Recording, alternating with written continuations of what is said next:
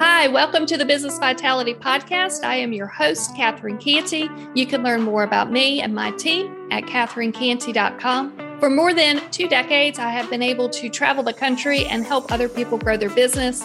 From those experiences, I was able to work with a proposal team that generated success 90% of the time for over a decade. We have created a leadership coaching program that is creating 100% measured results as seen by the leaders, peers, and stakeholders. And finally, I have spent nearly a decade in boardrooms, corporate boardrooms, where we are learning what's working and what's not. And more importantly, we're able to take the communication from the boardroom and get it down to the front line so execution is easier to implement. You know, from all these experiences, we created a framework called Business Vitality. These are all of the best practices of leaders and opportunities that have been coming up decade after decade. And a lot of this stuff has been in practice for more than 20 years, 30 years and beyond. And what we're learning is a lot of these folks that are remaining vital in business today are having to think differently. And to share a quote from one of my CEOs that I've worked with in the past, he told me all day long he can hire folks, but what he needs more of are people who think outside the box. So, in an effort to pay it forward and celebrate successes, we are going to be sharing stories of leaders who are thinking differently and remaining vital in business today. Please stick to the end, and we will share how you can be a guest on the show. And thanks so much for being here.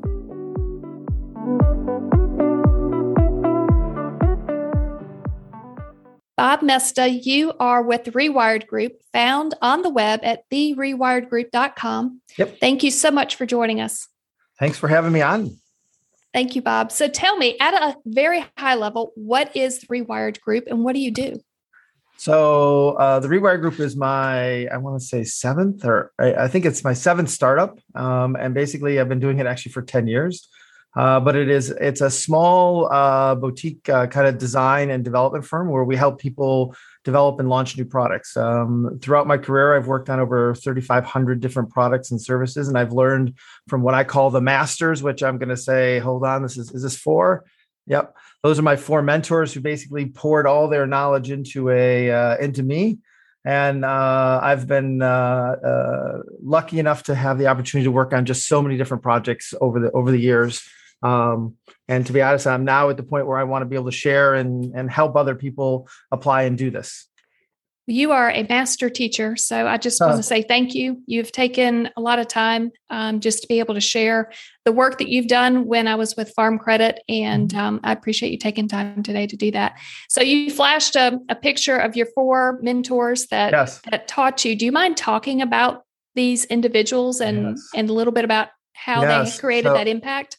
So if we start, I always talk about them as 1, 2, 3, and 4. And they're in my office here. And one of the things that I always say is they're looking down on me, making sure that I stay humble and that I continue to push forward through the methods and tools that they taught me.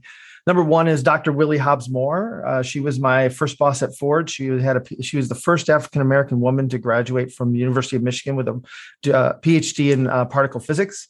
And she taught me to be a real engineer, and we'll talk about tools and methods as she got to me. Another one is number 2 is Dr. Genichi Taguchi, who is, to be honest, he's probably one of the best engineers I've ever met in my life. He basically developed methods and tools and won in Japan the Deming Prize personally for his advancements in engineering techniques and methods. And I worked under him for about 7 years. And then number 3 is Clay Christensen, who is, basically he's a mentor, a teacher, and a friend. Basically, we had 4 hours a quarter for 27 years. And basically, we're able to come up with jobs to be done theory out of our collaboration. And the last one is Dr. Deming, who's somebody who I met when I was 19 years old, who changed my entire course of my life, but also was the father of quality, and went to Japan and was the person who created the Toyota production system and all of its derivatives off of that through Lean and Six Sigma and all that stuff. And so I've been lucky enough to have those people be part of my life and teach me.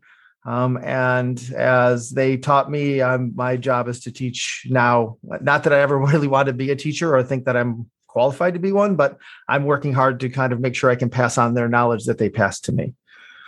That's very kind. And I think you are extremely qualified to keep teaching. I love just to be able to capture best practices and ideas that have worked over the years that continue to succeed and just keep paying it forward. So I appreciate you doing that. Can you kind of talk about how did you get into this line of work? Did you always know you were going to be an engineer? And I think there's some entertaining stories behind that. Yeah, I always say I came out of the womb, I think, an engineer. To my mom's dismay, as one of those things. I'm 56, so I say I've been breaking things for at least 50 years, maybe 55 years. But the thing is when you start breaking things, you start to realize that to get out of trouble, you learn how to fix things pretty quickly. And so I got into fixing things very young and have been fixing things for at least 40 years, 45 years or so. But ultimately, I've always liked to build things. Built forts and ramps and parachutes and all these different things, bikes, speakers, like all these things as a kid, and always really loved to put things together and know how things work. So curiosity has kind of been in my blood. So to me, I think I was predisposed to be, an engineer and develop things. But ultimately, I've worked in automotive. I've worked in defense. I've worked in food. I've worked in software. I've worked in hardware. I've worked in consumer electronics. I've worked in medical. I've worked in all these different industries, and I feel like the skills that my mentors gave me, combined with my passion for kind of building things, has enabled me to kind of show up at the doorstep of usually when people have either a big problem that they can't solve or they've tried 5 different ways and they haven't been able to do it. And what my mentors taught me is like, it's not about basically how smart you are. It's about the methods you have to actually learn and how do you learn as fast as you can. And so all of them have taught me different ways and different approaches to being able to figure out things empirically and come to, if you will, create the best practices, as opposed to, because again, I don't know the best practice. And in theory, you can derive it. But the reality is that at most of the time, anomalies happen all the time. And so it's all about being humble and iterating and prototyping as fast as you can. I love it. And I love how nimble you are throughout the whole process and just being creative and curious and leaning in to the challenges and struggles that come towards you. Yeah, we were just talking about this, where how do we, like, when we're stuck, how do we get unstuck? And part of this is being very sensitive to kind of the team that we're working with, and when are we actually, kind of going down the rabbit hole? When are we actually, when does the team actually have energy? When do individuals have energy to do the other work? And being able to be very sensitive to kind of how we work, and that everybody works a little bit differently. And so trying to have everybody conform actually makes everybody kind of work at not their optimal. And so part of it is to realize and study the work and how to actually help people be creative and create things is a passion of mine for sure. So, okay, well, I've got a couple of questions, but let's take that topic that you're sharing right now. I'm actually working with a team, and these are the senior leaders of an organization that has had incredible growth, continue to just outdo themselves year over year. And time management is the topic. And so we are trying to work together as a team to create more time in the day, create more efficiencies. And I think part of this is taking a step back and realizing what's working and what's not working. But can you tell me a little bit about what you were just saying as far as time and teams and that information? So first of all, I just want to, again, articulate, I think it's camera 4. Yes. Number 2 up there, Dr. Taguchi, so I was maybe 19 years old, 20 years old when I was in Japan, and he was 65 or so. And he, as I was leaving, he basically presented me a watch, a Seiko watch. And one of the things he talked about and told me was that time is the most precious of all resources, that you can't save it. You need to spend it as wisely as you can. And somebody who steals your time is worse than a thief, and be wary of those people. And so time has always been one of those things where I've realized that has been very, very important. And to be honest, you've got to be explicit in how you manage those things. I think at the same time, the fact is to, like, the first thing is when people don't have time, what it really means is they don't have priority. Mm. And priority to me is about the sequence of things that have to happen. And at the same time, they have the, let's see, how do I say it? What they're trying to do is they either can't say no, or they don't know how to say no, or they're actually not actually making too much enough traction. So one of the things I realized is there was a study back in the 90s by a gentleman by the name of Kim B. Clark. And Kim Clark he ended up being the dean of the business school at Harvard. But he talked about where's the maximum efficiency for a team to work in terms of number of things to work on. And it turns out it's around five plus or minus 2, if you will. But you have to realize every time you're working on one thing, everything else sits in inventory and waits for you to work on it. The other thing we don't actually realize is we don't realize that there are interdependence between the work. So if I learn something here, it's actually going to be applicable over there. And so part of this is to take the time to actually, what we talk about is find the natural priority of the work. So if you make a list of all the things you have to do, and you put them into buckets of kind of like work that you have to do, and say, if I do this work, does it help me with this other work? You start to realize that there's a natural sequence or a natural priority or a sequence of things to actually be done. And so you start to realize that things build on each other. And this is one of the ways in which, for example, I've been able to help companies reduce their product development cycle time by half, because you actually don't base it on the priority of, if you will, what's most important to the customer or what's most important time-wise or money-wise, but more, where are the biggest unknowns and what's the sequence of things that have to be done? And once you see it that way, you actually can do things way faster. And so for your executive team, a lot of times it's just priority that they don't actually know how to prioritize. And so they're dividing their day up into smaller and smaller increments. And my suggestion is to actually build themselves into bigger and bigger increments. But have, for example, one of the things I do is I have office hours where it's like anybody can walk in and talk through anything they want. They don't have to have an appointment, and we don't hold it to an hour. It's literally a conversation, but I have a window of time for office hours. And so that helps people who report to me basically get clarity, and for them to give me an update, but there's not the formal aspect of every week, very few standing meetings that we have. I think gosh, that's a lot of great information. I love that there's almost blocking of time, blocking of similarities. And when we last met in person as a group, we started talking about flow and getting these like items together and creating a flow. Mondays are geared towards a certain topic. Maybe it's sales. Tuesday's more about the operational side. And they knew that they needed to start switching around meetings. Just because they were always there doesn't mean they need to stay there. And yes, what you're saying is, if people don't have time, they don't have their priorities set. And I think that is a great insight to be able to step back. And also what you mentioned about, a max of 5 things to work on, give or take 2. Yep. I think it's vital just to be able to take a step back and embrace the fact that we're only here to do about 5 things at one time, give or take. Right. Do you have more thoughts? Yeah, I think the other part of this, though, is that notion of progress. So, me, I'm very big on the progress, where what happens is people want to do everything and finish something, right? Like, I want to get this and to get this done. And the reality is that at some point in time, by time blocking, or basically building a time wall, it forces you to get the most that you can get out of something within the fixed period of time. And so ultimately, it's like, I'd rather do 2 iterations of something than try to make something perfect out of the hat. To be honest, I know I can't do it. And so instead of trying to fool myself and say I know everything, it's like I'm going to do a rough prototype of something and get it done, and then basically have people test it, and then I'll come back to it in 2 weeks or come back to it in a week.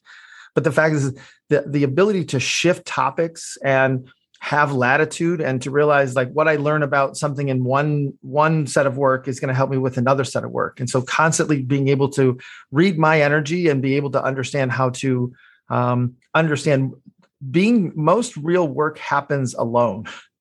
And most people think the meetings are the work. And the reality is that what you have to really do is start to understand when. So for example, one exercise I would do for your team is basically ask them, like, tell me about the last 2 or 3 really, really productive meetings you've had. And what was it about them that made it really productive? And tell me about the almost the 2 or 3 that were really, really wasteful. And unpack those meetings to basically be able to say, like, when meetings are set up for information only, for us just to share, for us to listen, for us to say yes, the formality of yes is like, those are the time wasters. Like, how do we actually do that in a very different way? We might be able to do that even virtually. But when we need to actually collaborate and bounce ideas and work in the moment and, make decisions and trade-offs, like those are when we need to be, in the same room. And so part of this is to take the time to actually understand why we should be getting together. So like in COVID, everybody's worried about like, are we going to go back to normal? Are we going to go half time, half office, half home? My thing is this is what I'm actually having teams do, is talk about what are the most valuable times when you are together, and what's the most useful work to be doing when you are together, and what work can you do when you're not together? All right, Bob, I don't know if that was a rhetorical question or not, but I'm going back to this team, and we're going to have this as our next exercise when we get together. What were 2 impactful meetings and what were 2 not so impactful meetings, and what were the themes and what can we take away? So thank you for sharing that. And me, I will circle back with you and share. Yeah, I'd love to know. So the one other thing I would say is to have people, instead of trying to figure out what things can they take off their plate, you need to create space to create time. And so a lot of times it's kind of like, what are the things that you either meet too often on? What are the things that you don't need to meet at all about? What are the things you can handle through a process or a procedure? So there's other things where you can start talking about, if you start to create space for them, then there's actually then time to actually put new things in it. But if you're just trying to fit something in between everything else, it's like at some point it's just not, it doesn't work. No, and I don't think there could be enough emphasis on virtual assistants and all these other people, this talent that's growing around us that want the opportunity to be able to step in and help. And so get delegating and pushing that out and creating space to be able to reflect and grow is a part of the process. And that's how the business can continue to keep growing and continue to do great things. Absolutely. Okay, so I'm going to change this just a little bit. You mentioned something of this phrase, like this kind of odd phrase called jobs to be done. Yeah. And was that number 2 or number 3 that introduced that idea to you? So it's jobs to be done. It came from number 2 in terms of, I used it primarily on the engineering side to talk about functions and what systems do, like what job does this system do, if you will. But ultimately, Clay and I basically collaborated to create it to say, like, how do we understand customers, and using that frame around what job do customers have in their lives and what progress are they trying to make? And so over the last 30 years, I've been using this as kind of one of the underlying frames of how I see innovations. But Clay took it and helped create it into a management theory. And so we call it jobs to be done theory. And it's this aspect of trying to actually understand not the solution people want, but if you will, the problem that they're trying to solve, the context that they're in, and the outcomes that they want, and ultimately realize that we're creating the boundaries of what the solution needs to do that are irrelevant or not connected to the actual solution I can produce. So it's trying to create a way in which to see what the customer is actually trying to get done without talking about the way in which to do it. Okay, so do you have maybe a certain success story of where this worked, where people are just new to this idea, jobs to be done, and demand side sales? Can you give an example of how this worked? Yep. So let's talk about it just from a simple product perspective, right? And the thing is most people would think that Snickers, the candy bar, and Milky Way compete with each other, right? They're both made of chocolate. They're both actually made by Mars. They sit on the candy aisle. And if you ask people, like, what do they like about Snickers? It's going to be, the chocolate, the peanuts, and Milky Way would be, something else. But the reality is, like, you can have all these attributes around the product and you can have all these attributes around the customer. But the thing that actually starts to distinguish what causes people to say today's the day they're going to eat a Snickers, or today this is the day they're going to eat a Milky Way, is that they actually don't compete in the consumer's mind at all. So a Snickers is typically eaten when they've missed a meal, their stomach is growling, they still have work to do, they don't want to spoil the next meal. And it's kind of like, I need to mainline some form of food to basically help me get through this busy, draining moment. And it competes with a cup of coffee, and it competes with, a sandwich, and it competes with a Red Bull, and it's competitive. But most people, when they think of a Snickers, they're not thinking of Milky Way, they're thinking something else. And if you look at people around a Milky Way, it's typically after something emotional, whether it's positive or negative. It's usually done by themselves. It's taking a moment to regroup and basically, take some time and so they eat it over a longer period of time. And so you start to realize that it competes with like ice cream and wine and, to be honest, a run. And so when you talk to people about kind of when they're going to use these things, it's actually nothing around the product attributes actually signal those different jobs, besides the fact that one will say, oh, it's packed with peanuts. And that's about how they get to their hunger. But the reality is that most marketers would say that they compete because they're both candy bars and they're both in the candy industry. And yet Snickers is the largest single SKU candy selling product in the world, right?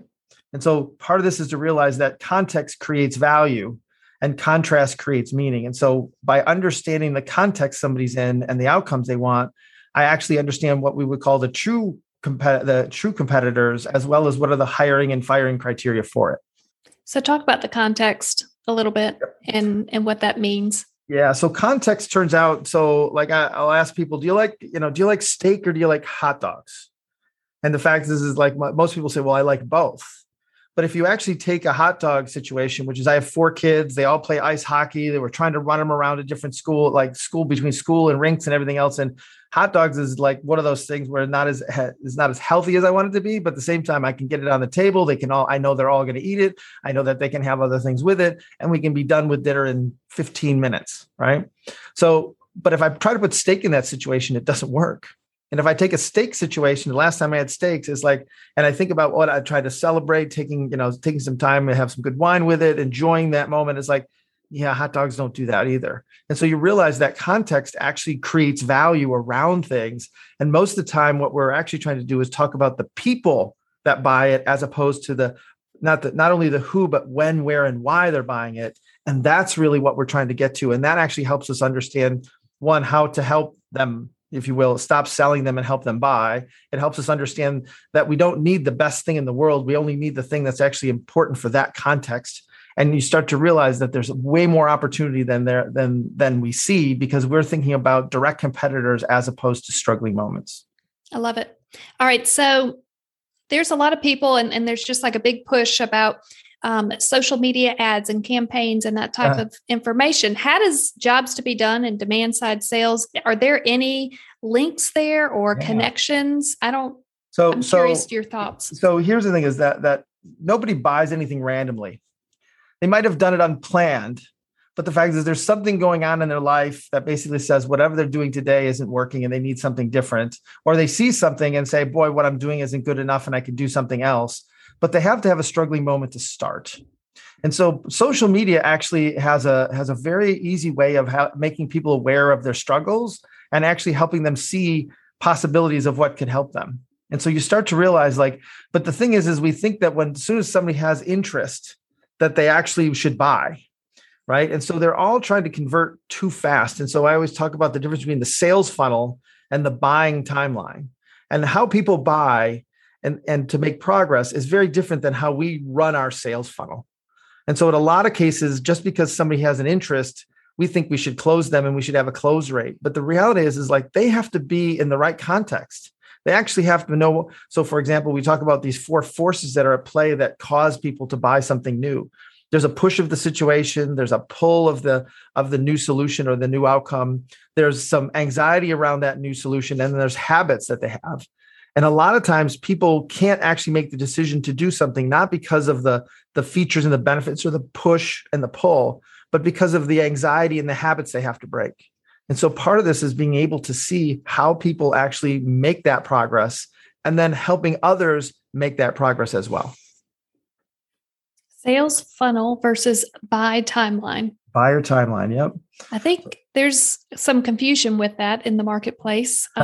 They want to close deals, but not everybody's ready. Well, so here's the thing is that the interesting part is, so like I've been working with a group here called Autobooks. And one of the things we were able to do is help them reframe kind of their whole sales funnel around kind of where are people in their buying timeline.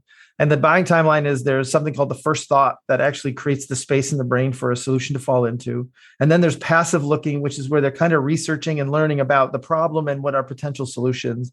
And then there's active looking, where they actually start to become very, very explicit about what they want, though they don't know it all. And they typically want everything. And then they go to deciding, and deciding is actually about trade-offs and deciding what they're willing to give up in order to get. And so you start to realize that too many people feel if I just add enough features, people will buy. But the reality is there's a whole other set of context wrapped around their life that we need to be able to understand. And if we just focus on our sales funnel, we actually aren't really as sensitive to their context and what outcomes they're really trying to make. And so by doing that, we're able to actually understand. One is, like, for example, they had a demo and they figured, like, how do we actually do emails to get to phone calls that get to a demo, and then the demo we close. And I kept going like, well, where are they in the timeline? And they're like, what do you mean? I'm like, well, if they're in passive looking and they're asking for a demo, they want a demo with just them because they want to learn, versus a demo with a big team is probably more active looking or even in deciding. And so part of this is I would actually have really different demos based on where they are in the timeline. So we end up dividing it up and actually creating 3 different demos, one for passive looking, one for active looking, and one for deciding, and very, very different demos. And ultimately, what we were able to do is almost double the conversion rate for them. And at the same time, half the sales time, because most of the time we actually hit them at the wrong time and we tell them too much or too little based on where they're at. All right. So talk some more about that, because not everybody understands that there are different buyer timelines. And I've been following Autobooks, and I think it's a great disruptor to traditional banking. And God knows I've spent a lot of time in traditional banking, decades. And so you see all these different ideas coming at you. I think they have a great solution. But can you talk about how they're tailoring their solutions to the different buyer timelines and what? So what's interesting is if you think about it, so they actually build they enable banks to do what I would call PayPal and Venmo and Square, like things like that, so people can actually pay bills and receive funds on their cell phone through SMS texting. And it lays into the infrastructure and gives them those capabilities, if you will. And the reality is they actually have 2 sets of customers they have to satisfy. One is the small business owner. So these are people who can't make QuickBooks work, right? They're painters, they're carpenters, they might be people who are doing hair cutting, all these different kinds of services where you can literally say, like, I'm going to send you a text and it comes up with the bank's name, and you put your information in and it basically goes right into your account, right? And so part of it is to actually understand the jobs that would cause somebody to say, today's the day I need a new way to take money. Mm-hmm. Or my credit card processor is horrible and I want to find somebody new, right? So that's one set of progress. The other set of progress is the bank. What progress does the bank want to make by basically adding this feature set in, right? Which is I want to get more small businesses in. I want to grow my small business market. I want to actually increase deposits. I want to be able to do, and you start to have these different things that happen. And what you really need to do is align what the bank's progress means with the I'll say the small business owner progress. And once you see that, that's when the innovation actually starts to take place. And that's how they're really kind of taking off. So would you bridge what the company is able to define as success and what the prospect can agree that this is where they're heading, and bridge this stuff together? Yep. That's where the 2 begin to elevate and take it to the next level. That's right. Okay. And to be honest, and to identify the trade-offs. So one of the things we actually help them do is define, instead of giving them 1 proposal, to give people 3 proposals, 3 different ways to start. Right. And what happens is the way that most companies or most people make decisions is they don't actually pick the one they want. They eliminate the one they don't want first. And they've made a decision to say, nope, I don't want that. And so that one's out. And then what happens is they take the 2 that are left and they don't actually compare them to each other. They compare them to the one they decided was out. And so ultimately they eliminate one of those 2. And so they end up with picking one, but they actually didn't pick one. They eliminated 2. Because more people love that. I love that decision making. Well, more people know what they don't want than what they want. And they'll all say, I know it when I see it. And so part of this is by studying and understanding how people make decisions, it's a lot more what I call by elimination theory than it is by inclusion theory. Yeah. Like I like if you ask people what they want, they'll say, I want it to be easy. And I'll say, well, what does easy mean? They're like, I don't know. And you'll say, all right, so what makes it hard? And then it's too long. It's too many steps. Like they can give you 1,000 reasons why it doesn't work. Yeah. And so all of a sudden it's like, okay, I've surrounded it, but I still don't necessarily have all the understanding of what easy is, but I know what I have to actually meet because that's why they would eliminate me.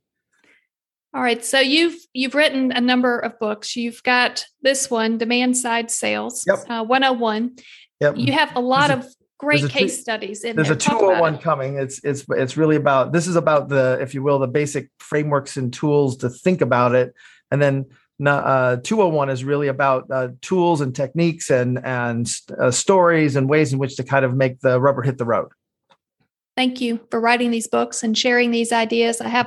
As we're beginning to close down, I want to ask, you've got so many different things that are going on. You've patented over 3,500 products. You bring products to the final, customer user in half the time for probably half the cost, if I remember correctly. So you're making a lot of just great headway. So, and you're working a lot, but are you able to take time and step away yourself and recharge? And how important is that for you? Yeah. So I'll say this, in the last 2 years, I've really, I've doubled down on what I call sleep and figure out how to sleep and when to sleep and the quality of sleep. And to be honest, that's made a huge difference in terms of being able to both of my thinking abilities, as well as my ability to kind of either take on more or do the same amount better or faster. And so part of this is I think sleep. The other part is I realized that everybody works at their own pace. And so one of the things I coach several people, and one of the things we're talking about a lot is actually helping them understand the patterns and rhythms of their own, kind of way that they work out and the way that they think and the way that they do work. And everybody's got to be flexible at some point. But if you actually understand your rhythms and understand kind of what kind of work you should be doing at what time, so for example, we have this call is 11 o'clock, right? So I got here at 5, from 5 to almost 9. I do basically all my individual work that I need to do. And then from 9 to basically 11 or 12, I usually basically do teamwork. But this is where my mind is kind of, it's not necessarily the sharpest, but it's at closest to its peak. And this is why I try to do podcasts during this time frame, right? To try to do this podcast at 4 o'clock, it would be a completely different podcast, right? And so I think part of this is knowing yourself and knowing when to rest. And I had COVID, to be honest, 2 times, but I had it really bad in the spring. And one of the things I realized is I just stopped everything and just said, I'm done. I gotta focus on me. I took a month off and was able to kind of recover and get back to where I was. But it was one of those things where when something's wrong and you need to take the time, take the time. Life is too short. It's a lot of wisdom in that. Thank you for sharing that. And if folks want to learn more about your work and what you're doing, how do they learn more? I think the best source is LinkedIn. I have the Rewire Group is it talks about the business. And then I have bobmesta.com, which is where I have podcasts like this one and other podcasts I've been on, and then where to find the books and that kind of stuff. So those are the 3 main places. But LinkedIn is typically, if you want, reach out, more than happy to interact. My whole thing is to pass on what I've learned to as many people as possible. And I take Clay's view of I will be judged in the end by the number of people that I've helped. So if I can help, please let me have that opportunity. Bob, thank you. And you've helped me a lot, and I am forever grateful. So thank you very much. Pass it forward. I can't wait. And I've got folks that I am paying it forward, and they're asked how they can give it back. And I quickly respond, you have no idea how many people have helped me get here. So you tell me who else needs help, and I'll be happy to just keep passing it on. Yep. Bob Mesta, you are with the Rewired Group, and sounds like you can be found easiest at LinkedIn at Bob Mesta. Thank you so much for joining us. Thank you. Thanks for having me on, Catherine.